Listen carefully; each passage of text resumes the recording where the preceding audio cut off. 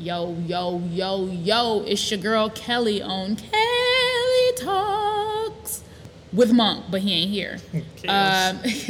Monk is actually out this week. He is busy doing Monk things. But I do have a special guest on the air. We got my homeboy Mark Henderson. Mark Henderson. Yeah, yeah. Mark Henderson.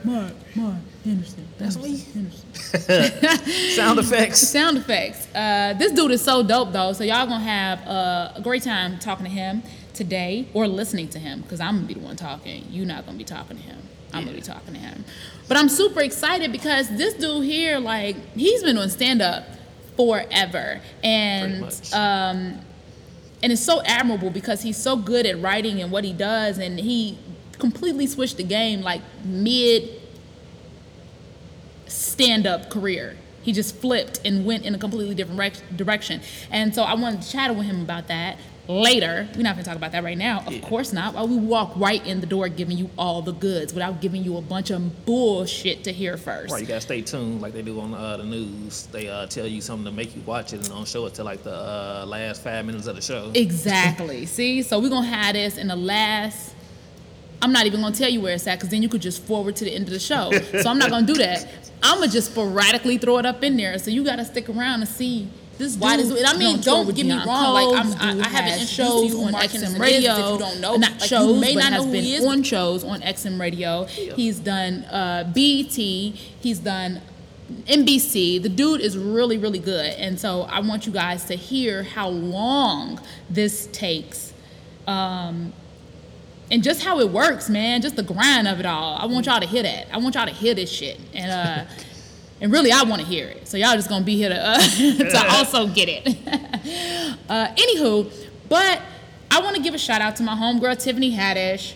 Tiffany, I love her. I don't know if y'all know who that is either, but she's one of the stars of the new Girls Trip show, movie that's coming out in July 21st to be specific. And she's on the cover of Essence. And she's so fun. She's on the cover of Essence. Like, I'm like, yes, bitch. Like, this is my homegirl. We, like... I remind me of each other, actually. Yeah, we do. Like, which energy. Is, oh, my God. Which is why we didn't like each other when I first met her. Well, I ain't going to say we didn't like each other. I didn't like her. I think I was saying, like, I would love to see Kelly and Tiffany together just to see, like, just watching the two of you would make me tired. Like, all the energy y'all have. That's so funny. Tiffany is my boo. Like, every time we go to LA, we make sure to see each other. No matter when I'm in LA, I see her, even if it's for 5 minutes or 5 hours. Like, we get together, and the energy is infectious. It's insane. Yeah, oh, goodness, I can imagine. It's both of y'all. Insane. Oh, my God. Anywho, I'm so happy for her, and I'm so proud of her. Y'all make sure to go check that out on July 21st, and y'all make sure to get it when it comes out, the Essence magazine, when it comes out on June 16th, which I believe is in 2 days. Nice. Apple Watch. Yeah. I'm an Apple Watch? Yeah, like, Apple Watch. Yeah, Apple Watch. You know, I'm such a techie person. Like, from the computers to the iPads to the watches, like you anything technology, you got me sold. I couldn't afford the Apple Watch, so I had to get like a prepaid watch. My watch kept running out of minutes. That's so funny. Oh my God. You stopped at like midnight. Right. And he was like, you get up, people like, man, where you at, yo? You're like, what you talking about? It's midnight. He's like, no, dude, you're supposed to be at 8 o'clock. Oh man, my watch ran out of minutes. 3:30. I'm still on yesterday's time. That's so funny. Sorry, y'all, I was eating a strawberry. And today is my 4-year wedding anniversary. Congratulations, hard worker. Yes. Okay. I can't believe, but we've been together for 7 years. It'll be 8 years. This is 7 years, which is so dysfunctional because it's like, yay, we celebrating the anniversary, but we at that 7-year itch where we're going, like, we're at each other all the time, you know what I mean? It's like, why are we together? You know, you have that. And they say that happens at 7 years. I feel like it's happened every year because I have many personalities and they all come out at different times. I've heard of the 7-year itch. So, yeah, I guess that really is real. They say it is. I know. Say that occurs. Yeah, but you know what? I don't know if we've actually gotten so much better this year. in all the other years that we've been together. So even though we argue a lot, it's not arguing in the sense of like, I hate you. It's arguing in the sense of like, we're supposed to be working on this. Mm-hmm. So how do we figure this out? You know what I mean? Like, it's like we have these moments where, because I think too, we're both going through self-development. So when you have two people that are working on themselves in certain ways, it's certain stuff that keep coming up that you're trying to work on, that the other person may ignite that part of you unknowingly. Nice. Does that make sense? It makes a lot of sense. Yeah, not like, so for the people that don't make sense to, I'm gonna give an example because I love giving examples. That's what I do. But he may be working on listening more, and I may come in or he may be working on not listening. He may be working on not being snappy, right? Being more compassionate or whatever upon initial encounter. So if I first walk in the kitchen, right, and I say something to him that's not necessarily the best thing, or if I say to him like, so you just not gonna take the trash out, right? I'm just give that shitty ass example. I'll be snappy on that. But that's not something that I would take out. That's not something I would say. But if I say, wait, I need some development. So you're just not gonna take the trash out, and then he say, damn, I told you I'm gonna take it out, right? And that's his reaction. He may be working on not being so snappy. So by me coming in and igniting that just out of habit, right? Just out of the way that we always talk to each other, I'm coming in with this same type of sassiness. That's igniting him versus me knowing that he's working on that type of thing. Then I should work on how I talk to people, right? So I walk in and say, hey, babe, did you get a chance to take the trash out? That's a completely different comment. Right. And then in return, he'll give me a response that equals my level of what of what I gave to him. So it's basically when you have people that's working on themselves. So wait, I'm getting confused in this explanation. So I'm getting confused in telling you. But wait. Therefore, so are you working on who's working on the snappiness? Because it sounded like you started off snapping. So are you working on your snappiness? Both people are working on individual things, whatever they are. Whether it's you said like listening more. The two of you have to like develop the other person's weakness. Exactly. You have to work together to not harm their progression. Right. Knowing that they're trying to progress, if that makes any sense. It does. So yeah. So that's my thing. It's like when a couple has decided to work on things and they are voicing it, they're communicating that these are the things I'm trying to work on. Not necessarily for the sake of the marriage, but for the betterment of my life, right? For the betterment of your individual self. You tell that to your mate. If your mate is not one trying to work on themselves, then you got an old way of thinking type of person with a attempts of new way of thinking. Okay. That's automatically gonna cause conflict.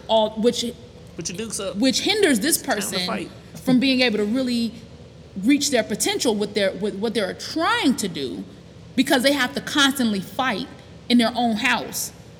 To, you know what I mean? To balance out this other person that's not trying to work on their emotions or not trying to work on themselves. That'll also be like a good thing to have a podcast about married people and single people and the way we view things. Yeah, it's completely different. Like different, lines of sight.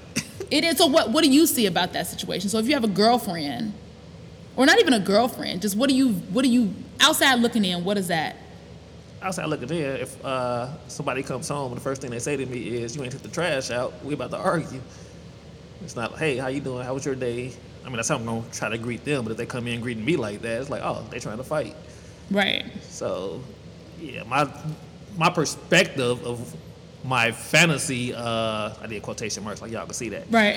My fantasy scenario when I do get married is, it's not going to be a lot of fighting, but I'm sure that's very naive. Because my train of thought is I don't want to fight when I get home. Like that should be the one place I should be able to relax and chill, get away from the world. I fight everybody else in the world trying to make it. I should come home and just be in some type of paradise. Yeah. And trying to make it a paradise for my spouse as well. But if we're inside the house arguing, it's like I could have stayed outside. I could have did this outside. That makes sense. And a lot of guys think like that. Like, I'm not gonna go home to her bickering.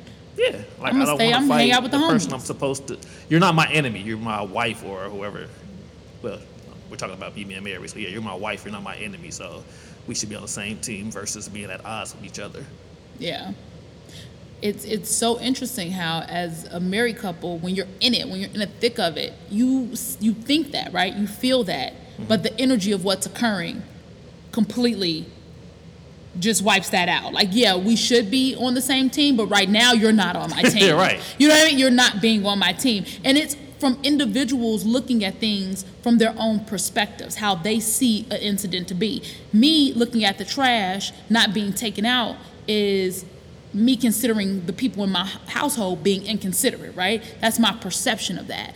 Versus him not taking out the trash was simply that he was doing so many things. At the time he was cooking, he was doing this, he was doing that, and then when he ran out the door to go to work, he forgot the trash. It was a simple mistake. But that's his perception versus my perception has all these other things tacked onto it because of what I'm thinking about and how I feel, which is what we're working on as a couple. Which is interesting and because... that explains it more, because with that breakdown, okay, I'll let my guard down at that point because you just communicated why that upset you, and now I can understand why you came in and spoke that way. So now instead of fighting, now we can just figure out how to get back on the same page. And that's a good way to resolve it if that occurred. But the thing is, it shouldn't occur. Right. You feel me? And that trying to avoid that is where the personal growth comes from. Whereas me working on me and him working on him. Because to come in and communicate to anybody like that, assuming that you're going to get a certain type of response, it's just ignorance. Okay. You shouldn't talk to anybody. It will definitely make you put your guard up. Yeah, you shouldn't talk to anybody in the world right. like that. I don't care if it's your kids. I don't care. And that's the thing that too that we struggle with. Well, I don't struggle with that, but we as a people, specifically black people, is talking to their kids a certain type of way. If you talk to your kid like that, do you not think that your kid is going to grow up to talk to other people like that? Because it's being just while they're at school. And while they're at school, while they're young, it's justified. Don't say that to their teacher. Yeah, it's because they see it. So you shouldn't talk to anybody that way. So I absolutely agree with the resolution of it all, but it should never happen, which is where we're hitting in our 7 years, which I'm happy we on the same page with that, the communication and trying to figure it out and both trying to work on ourselves. We're at that point in life. You know, I'm gonna be 36 this year. So how many times during the week would you say that y'all are going through these conflicts? You guys get days off where it's like good days, and then maybe like once a week y'all have a big argument? We don't have too many big arguments anymore. Okay. Not like full-fledged, no. We have our bickering moments. Like, I said that. Okay, whatever. But I think that's period. That's not worth fighting over. We're going to skip that one. Yeah, it just happens. But at the same time, where I'm trying to get, and I'm pretty sure he's trying to get here too, is to a point where those conversations don't even happen. Those arguments, just forget it. Even that doesn't happen because it's unnecessary. Right. It's simple communication. It's simple communication and objectivity, right? Looking at it from a holistic standpoint, like, why is this really a big deal? Why does this even matter? What could possibly be going on that side? Right. That turned this into this situation, or could turn this into this. Like, that's how you should be always looking at it versus we look at it so one-sided. People just in general look at everything so one-sided from a very personal... Their own point of view? Yeah, their own point of view, and that's great, but when you're in a marriage... Right, I don't even want to say dating this girl, but like, I'll say dating. But just communicating with her, like, she thinks it's weird that I ask her questions because she is a little bit snappy-ish. Mm-hmm. So she goes off about a lot of different things. So I'm starting to ask her questions, just trying to understand, like, why are you coming from this angle with it? And she thinks I'm being offensive. I'm asking her questions, and I'm like, no, I need to understand why this and that upsets you. What happened in your life? What happened in your past? Because if I can't get that and you just snapping off on me, I'm going to probably eventually snap back. I'm being patient right now. Right. But if I can understand, like, this happened in my life, so this is why I don't like walking behind somebody. Right. I'm just giving a crazy example. That's not anything that happened, but yeah, let me know why you don't like to walk behind somebody, because this happened when you was a kid and your mama turned around and smacked you backwards or something. Like, I prefer not to be behind people, yeah. It's like, she doesn't want to explain that stuff. And I'm like, how do I ever get to know who you are? Let's say we ever did fall in love, we got married, And then after we get married, now Well, you're this was a showing me all of pre-fall these. in love question. Huh? This is a pre-fall in love question. This is me just giving the example of understanding the person truly, like the communication, how important communication is. Right. So, in understanding the person, like, I mean, people do things because of things that happened before. Yeah, that's the only So, reason why. If I end up marrying this chick, which I'll never do, but if I end up marrying this chick and I don't understand them, then when she does let go of this wall that she has and starts showing me stuff, this ain't the person I know. So now I gotta learn a completely different person. That's why I'm trying to ask these questions now, just so I get an understanding of who you are. And I'm like, you should ask me questions too, because if you don't ask me questions, you have no idea who I am. You have no idea how I got to where I am in my life, why I think a certain way. And I think that's very important if you're gonna get in any relationship. You gotta understand why a person thinks that. So I guess that does go back to, the reason I brought that up is understanding a person's point of view. Yeah. Yeah. Yeah, you definitely gotta understand a person's point of view, but you can't when you so caught up in your point of view. Exactly.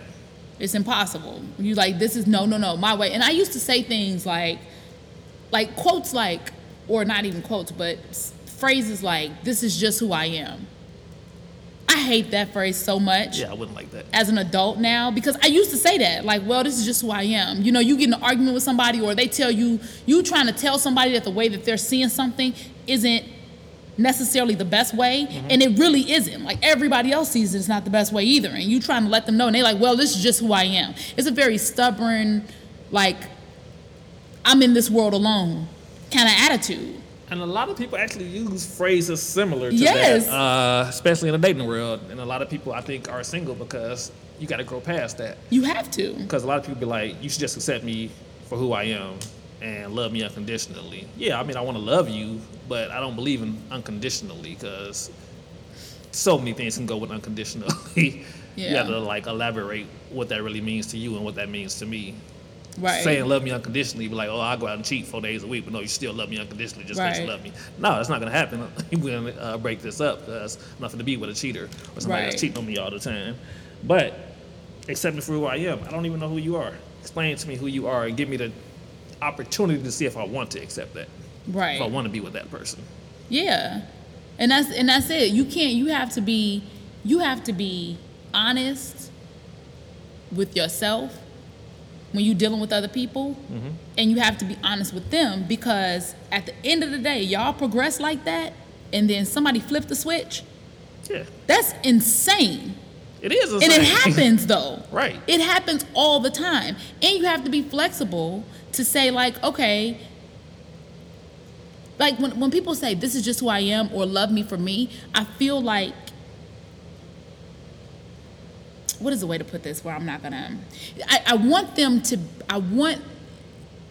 be open to maybe the way that I am isn't beneficial to my life. Okay. That's the attitude. That's kind of like the attitude you need to have in order to make a marriage work. Maybe the thoughts that I believe, a business too, a career, all of those things I feel like fall under the same attitude of maybe what I think I know is not the truth or not what is. Or there may be another way. Maybe what I'm so caught up on in my, like when we say this is who I am, right? Or love me for who I am, that's saying that basically who our parents raised us to be is what you get. Right. But our parents were just trying to give us a guide of how to go out into the world and become ourselves. If you never go out into the world and become yourself, if you hold on to all those ideas and theories from when you were a kid, You never grew. you never grow. You never grow to find out what it is in this life that you like for yourself, that you want for yourself. And this is who I am. Like, I used to be a bitch. You know, when you first met me, and you may have never met the bitchy side of me. Nah, we always been cool. But yeah, we've been cool. moments. But I mean, when I first started in stand up, though, I was a very, my shit don't stink type of nigga. What? Like, I had this very, like, aggressive attitude towards everybody, and that's because I came from an aggressive upbringing. I came from a household where it was a bunch of yelling and screaming and fighting all the time. It's like, that's how I looked at things. Everything was competition. Everything was a fight. I was always in fight or flight mode. I could use that and say, well, this is who I am. You got to love me for me. But was I even happy being that person? Right. And I wasn't. You know what I mean? I had migraines. I was stressed out. I was always like this. Like this. I always had, and y'all can't see this, but my shoulders are raised up to my ears. But I was always like that. And when I went to the chiropractor and he started to work on like massaging my neck and stuff and getting the migraines to subside, he was like, you've always been on guard. He said, you've basically lived your entire life from since you were young, flinching. Right. Being on guard. Like, you know what I mean? This was a what? A chiropractor? Chiropractor. Sound like a therapist. yeah. The word. Yeah, but that's crazy, right? Right. And it's like you don't, profession. but you thinking to yourself like, this is who I am. But that ain't who you gotta be. Right, exactly.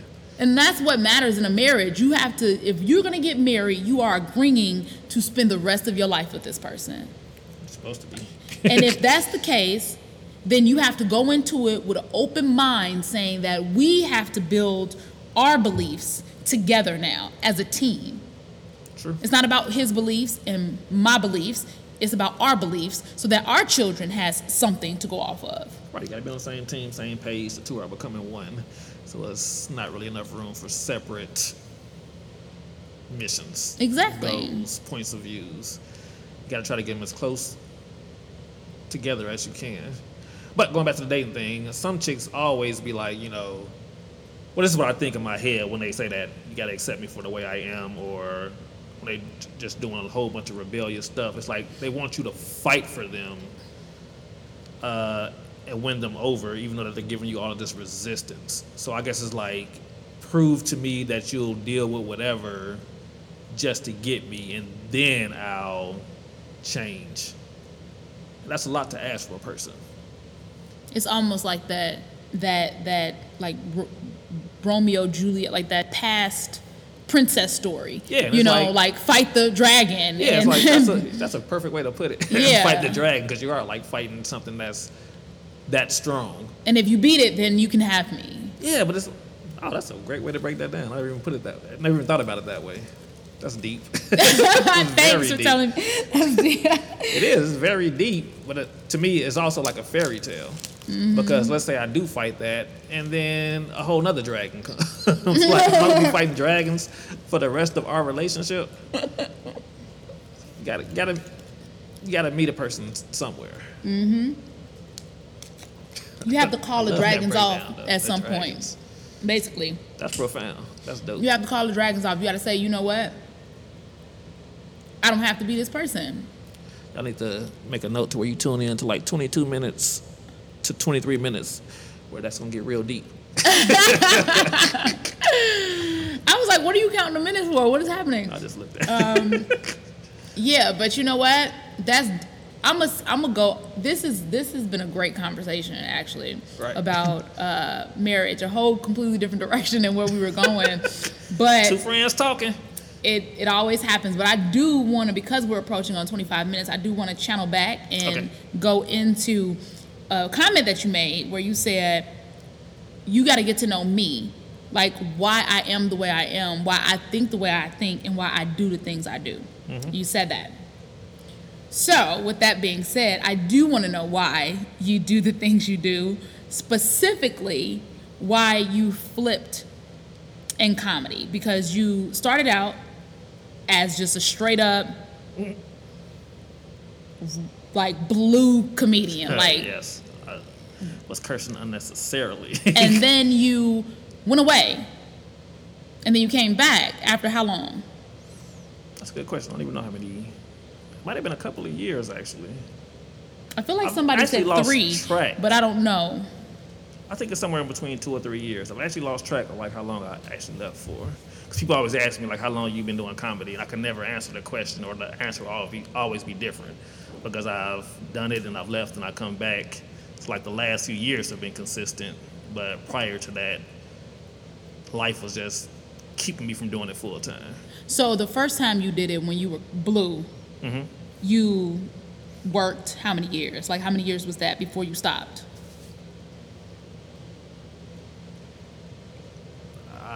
honestly don't know the answer to that question. I'm trying to pinpoint the time when I did it because I was living in Chicago. Then I left. I was still in Chicago for a couple of years. I'm gonna have to like get back to you on that one because I would really have to like concentrate on what I was doing at that time. That's funny. You know, like, you know, women, we be on it. I've been doing stand-up for almost 11, it'll be 11 years, June 30th. And plus, my memory ain't the best, so I literally have to, like, just try to pinpoint and think back on that, because I ain't even thought about that in so long. Wow. That is a good question, because I was doing it for a while, then I stopped. But I don't know how long that period was. Okay, so what was it that made you say, I got to get away from this? I got to do something else. I have to, because you went and you came. So many questions. You came out blue, right. But you left, you went away, and then when you returned, you were clean. Right. Okay. And not just clean, you're a Christian comic. Right, so that goes back, that goes back to when I did leave. The reason I left is because I was starting to get convicted with what I was doing. Like, I was going to church every weekend or every Sunday or whatever. And so you started going to church? Yeah. That was recent? I had always went to church throughout my life, but I just started taking it serious. Okay. Or start, really developing my relationship. So I just started getting convicted. It's just like I'm in church on Sunday. That just brought up a memory too. It's exactly the reason.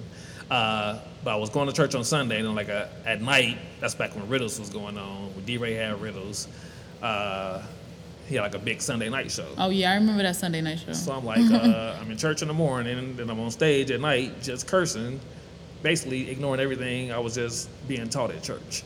So they just started getting. That's why I stopped going to church.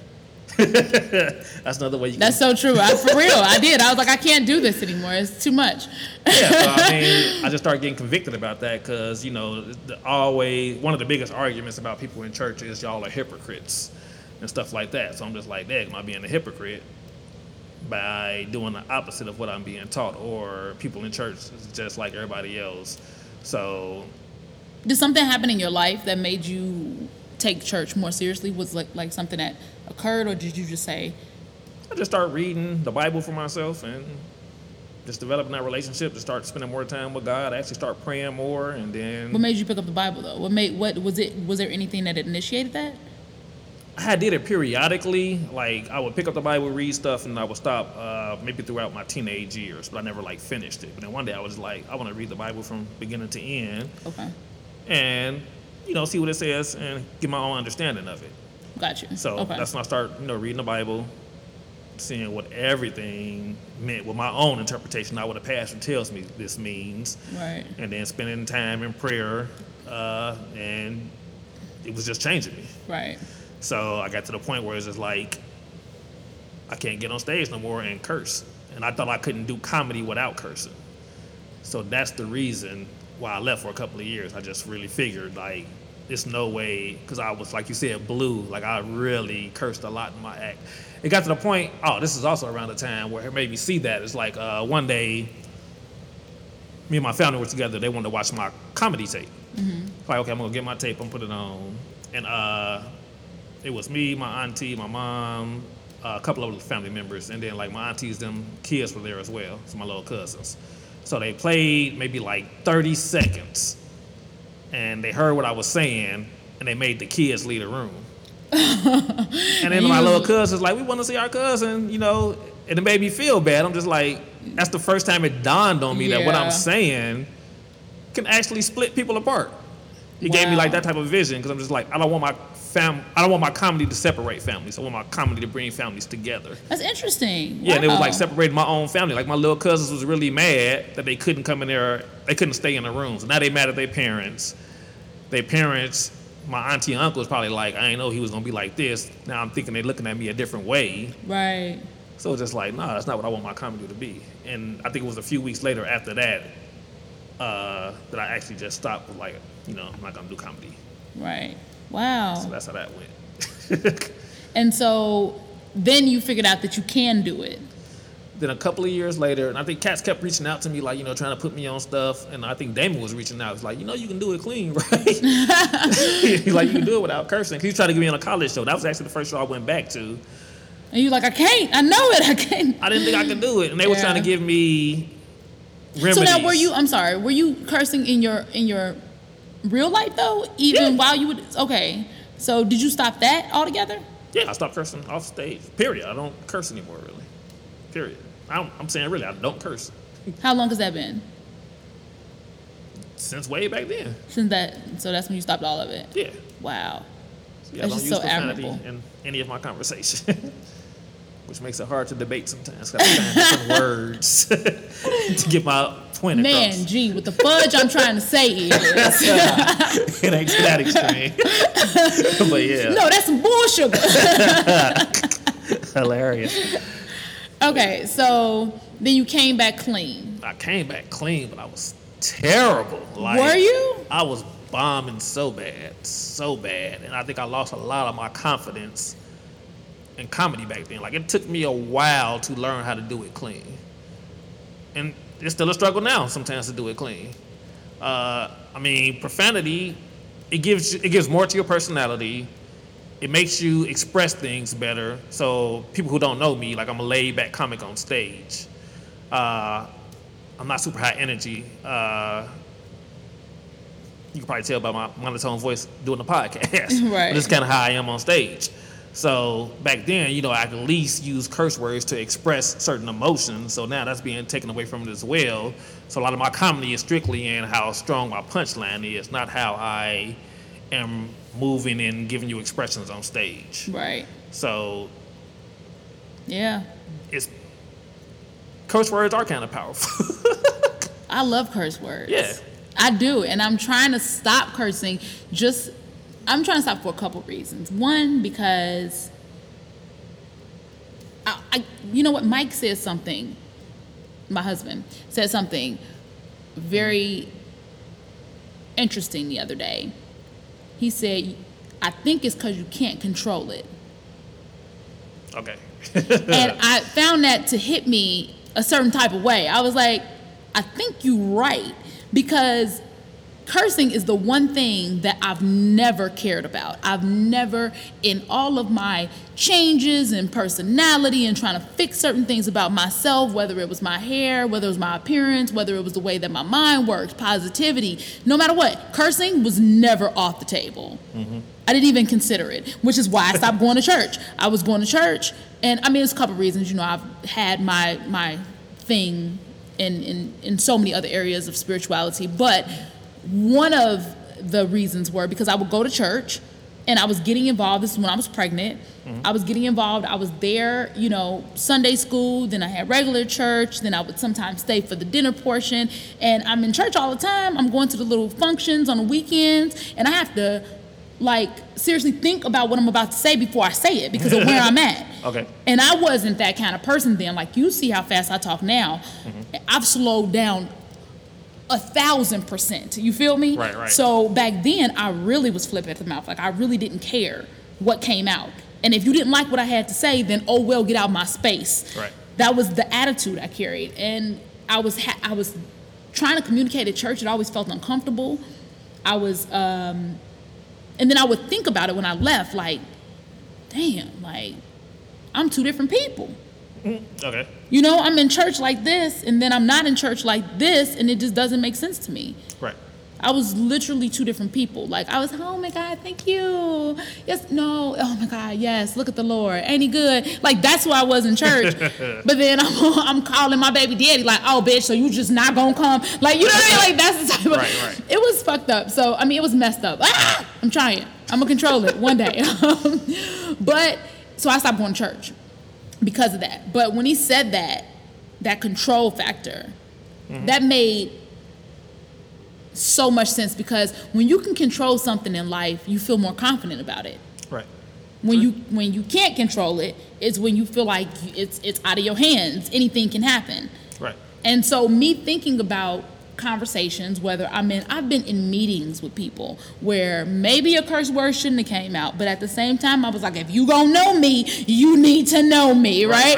And so they'll say something like, so what are you trying to do next or something? I'd be like, man, shit, I'm trying to really, and like the shit was unnecessary. That word didn't even need to be there mm-hmm. in that conversation. And I think too, even though this has been like an American thing, right? This has been things that we've been listening to for years, I do think it equates to a lack of vocabulary. Right. You know what I'm saying?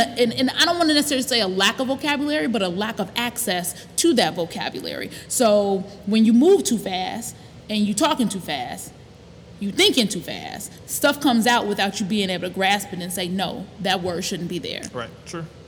So the vocabulary might be as big as whatever, but your immediate habit, your immediate habitual words are cycling of nothing but curse words. And that's what continues to spew out. And that's how I felt.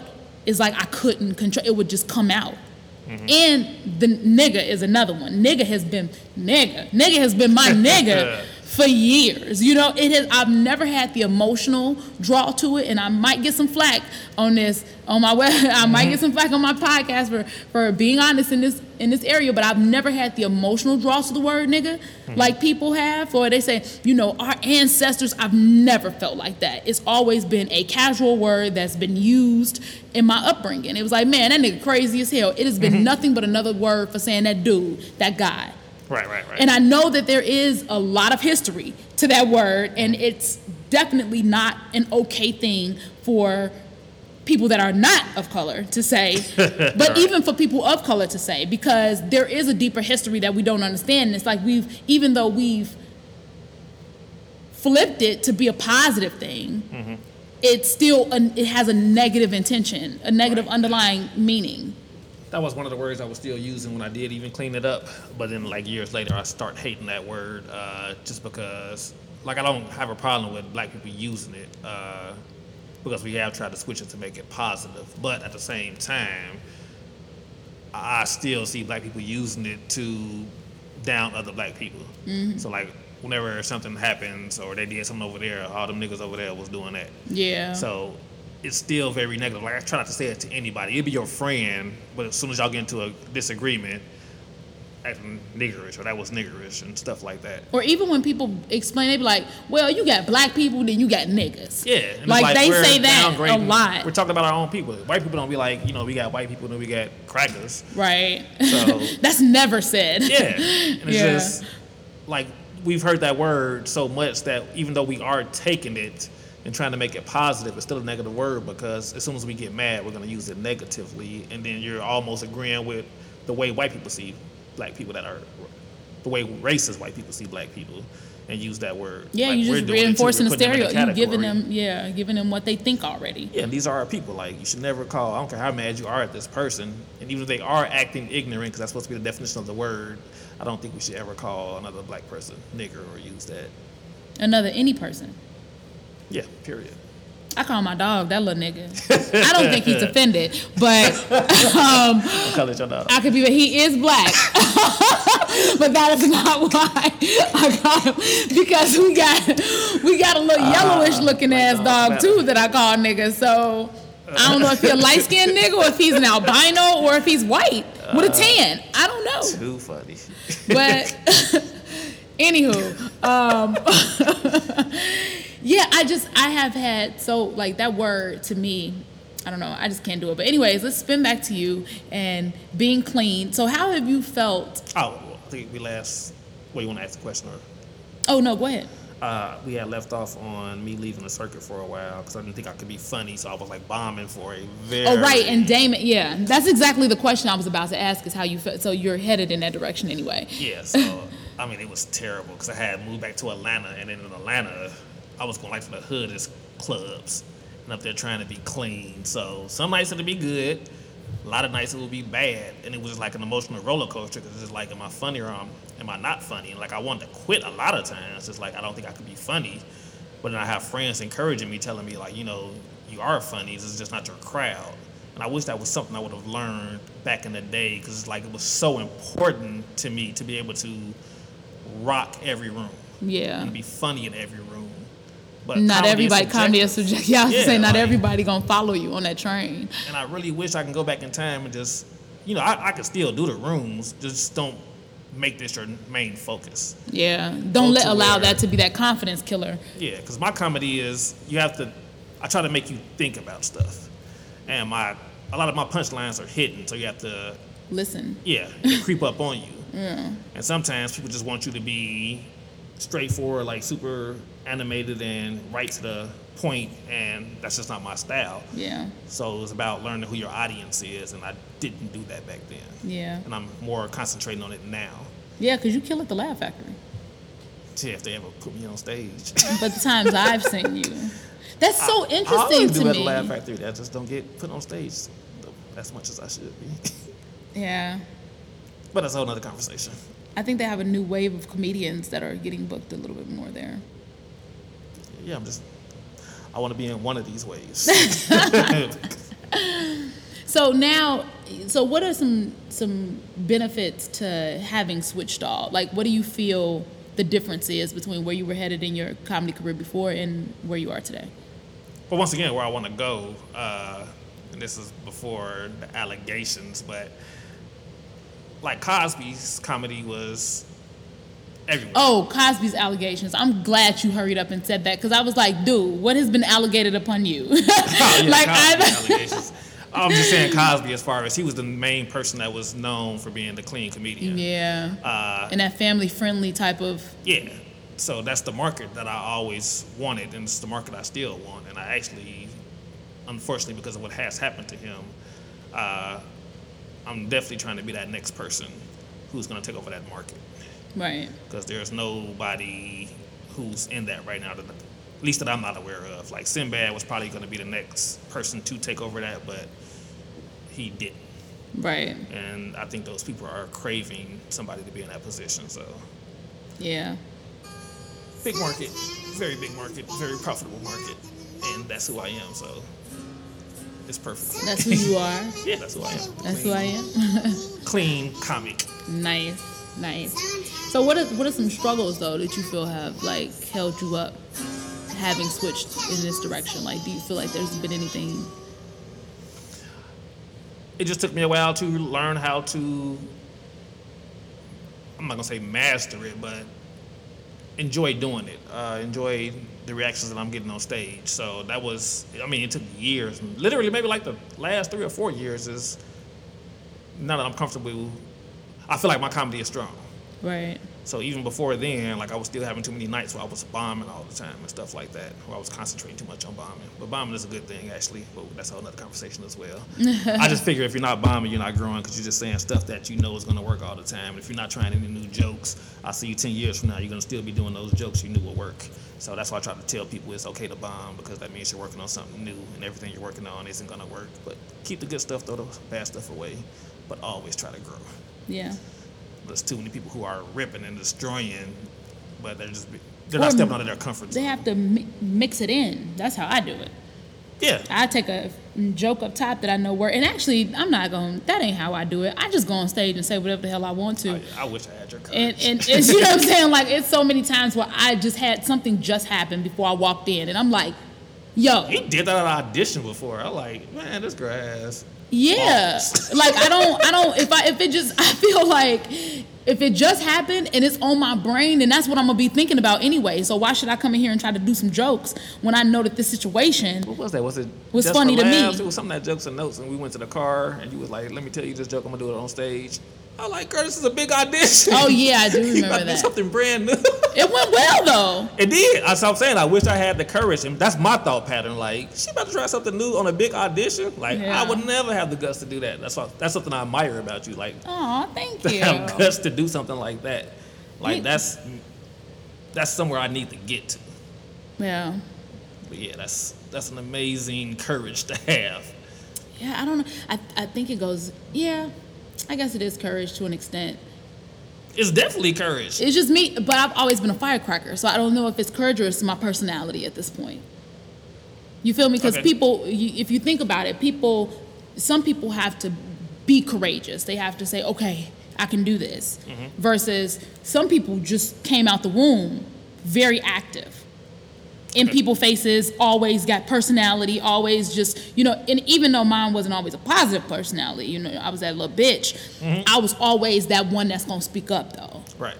And I think that it's personality over courage, because I think courage, not to discount myself, which I just did, but courage to me would be me being able to go on that stage and articulate without using curse words and still have the same responses that I'm getting from my audience and still have the same energy that I'm getting from my audience with a written joke. Right. I rely too much on my natural talent than I do on my sit down and let me write this talent. And I say the opposite about myself. I rely too much on my written talent versus just trying to freestyle. And see that's It goes back to what you said earlier about people bringing out the better part in the other person. Yeah. So that would be something. If we were an imaginary couple, you have to like make me work on freestyle, and I have to make you work on written. And making me work on written. Exactly. Yep. And that's the truth. Like most of the time, people have only one or the other. You very rarely get those Eddie Murphys. Right. You know what I mean? Like those ones that just they like to write and they also are great performers. I mean, they're coming more nowadays. The Key and the Peels, you know, they're getting better. I feel like they're getting better. Huh? They're stand-ups? No, that's true though. Oh. So that's not even the same equivalent because sketch you have to write. Right. You're taught to write in sketch. So yeah, let me remove that comment. But I do feel like it's getting better. I do feel like more comedians are like the Carmichael, right? More comedians are starting to also do this and then write it and have the ability to, you know, Josh Johnson is a good one where where he has a lot of, he can go on a off the brain thought, but he also has that written material too. And see, I'm just now really getting into where I write.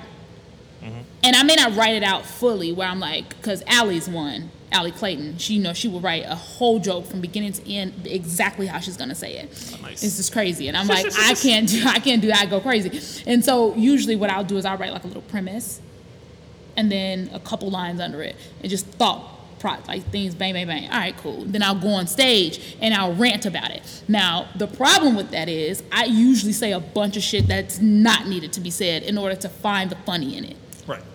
It's a waste of time. Not really. But you might find some extra funny by doing it that way, and as long as you're recording yourself. I do record all my sets. Yeah, you can like hear like, oh, what did I say? Yeah, you know what? I absolutely do that. I say I record it, and then when I listen to it, I end up tagging my own stuff while I'm listening to it. So, yeah. All right. Everybody has different ways of writing. Yeah. But no one way is the right way. Yeah. I guess I am writing then. Yeah. Oh my God, I'm a writer. Well, I am definitely writing my book, so that's working. So, the biggest thing you say would...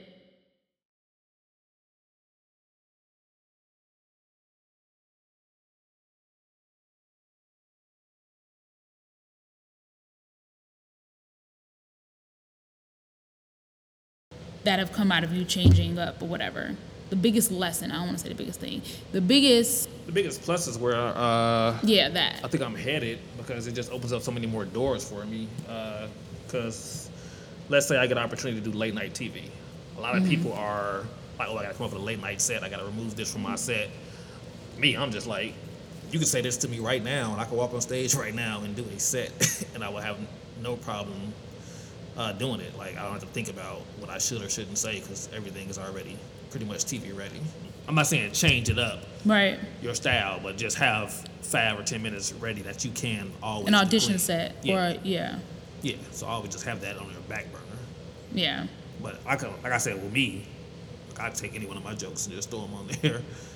So my whole act is TV ready, in my opinion. But I haven't been to a late night audition yet. I heard they do still critique everybody and tell you to take certain things out. So no matter what you have. Yeah, so I'll see how that goes whenever I get to that point. And how long have you been on this second wave? Of being clean? Maybe that's like 10 years now. I was going to say it has to be around the time I started because I remember seeing you when I started. Yeah, so maybe a little more than 10 years, maybe 12 years. Like I said, it's always hard for me to pinpoint how long I've been doing it because I always have that gap. Yeah, I always left, came back. Even when I was cursing, I ended up getting like a job. I had to like leave for like maybe like 4 or 5 months and then come back. It's almost like starting back over. So it's always hard for me to answer that question, how long I've been doing it. You got to remain on stage. You got to. You got It's to. just what it It's is. the most important thing. Anytime I'm off stage and I go on in like 2 weeks, right? 2 weeks, maybe I've been doing sketches and whatever, or maybe I just went on vacation. Who knows? Then I come back and get on stage. I'm like, what is happening up here? Right. I can't find my jokes. I can't find, like, and I go result to the old jokes, like the ones that used to work back in 06. You know what I mean? Like, Right. I be pulling stuff out. I be like, yeah, so my 5-year-old, she just going to prom. You know what I mean? It's like, Hilarious. How old is she now? terrible. She's 16. Like, I'll be like, so look, my daughter was seeing Imaginary Friends. Just dumb So stuff. funny. It happens. That's why you got to stay on stage. You have to be active. And comics always come and ask you like for advice, and that's always the advice I give. And they think you're just giving them something hack, but like no, it's something that's very important. Like That that's the is most important stand-up. thing somebody can tell you. Like stay on stage. That's so serious. Yep. You'll 'Cause find everything on stage. Even if you're not a writer, you gonna find your rhythm of how to deal with how to work that stage. You'll find it through, like Brandy, for instance, was struggling here in Chicago for like, I won't say she was struggling, but she wasn't doing as good as she wanted to do. She even saw like the stumbling block she kept hitting, and then like out of nowhere, yeah, it's coming together for her. she just was like bam, bam, bam, bam, bam. Now every time she's on stage, every joke it hits, it goes well because she's found her rhythm. Right. And you have to have that stage time in order to get there. Yeah, and I remember she would take gaps off. So, and then when she starts doing it more, I mean, she always shines. I talk to her a lot too. So it's just like same advice: keep getting on stage. Yeah. You're funny. You're gonna get funnier. The more you stay on stage, the better you get. 2 Queens, 1 Mic, June 30th. Brandy and me, just so you know. Yeah, dope show. I attended. I was on the first one. Woohoo! Yeah. Well, 2 Queens. I think this was great. I'm gonna stop smacking on strawberries in y'all ear. I'm so sorry. I think this was great. That's the end. It was a lot of insight. Well, I don't really never have an ending. I just be like, yeah, and we out. I just end wherever I want to end. But I'm going to end here because we're going on damn near an hour. And my podcasts are never this long. My podcasts are like anywhere from 30 minutes to 45 minutes. Oh wow. Yeah. So we've over talked. I think it was a whole marriage gap thing. Still a great conversation. All right, Mark, real quick, let them know where they can find you. Social media stuff. At Marcus Funny, M-A-R-C is how you spell my name. At Marcus Funny on Twitter. Mark Henderson, M-A-R-C on Facebook. Instagram coming soon. Snapchat probably not. Got a channel I on love Pandora. Snapchat. I just never get into, I'll get into that later. Got a channel on Pandora, so just go to Pandora, type in Mark Henderson. My comedy channel comes up, and I'm on 2 stations on Sirius XM Radio, Foxhole and Laugh USA, trying to get on Raw Dog Comedy and Jeff and Larry's Comedy Roundup. So if you listening, I'm trying to be everywhere. they probably not listening. But if y'all listening, put him on y'all show. Yeah, I'm gonna hound y'all until y'all do. So you might as well just do it now. That's You'll what's get up. emails every month. June 30th, 2 Queens, 1 Mic at the Revival Theater. If you're here in Chicago, remember I'm at Second City every Saturday at the Blackout Cabaret, 9 p.m. Getting down like what? Check out the podcast and check out the blog on kellyhoward.com. If you go into the top corner, it says blogish. Click there. And I've been writing up some shit, y'all. It ain't necessarily been stand-up, but I've been writing up some shit about some issues that I've been thinking about. So go and check that out, too. All right, I'm out. Kelly Talks. Peace. With Mark today. Mark Henderson. Sometimes there's just nothing left to say. Sometimes Kelly will say it anyway.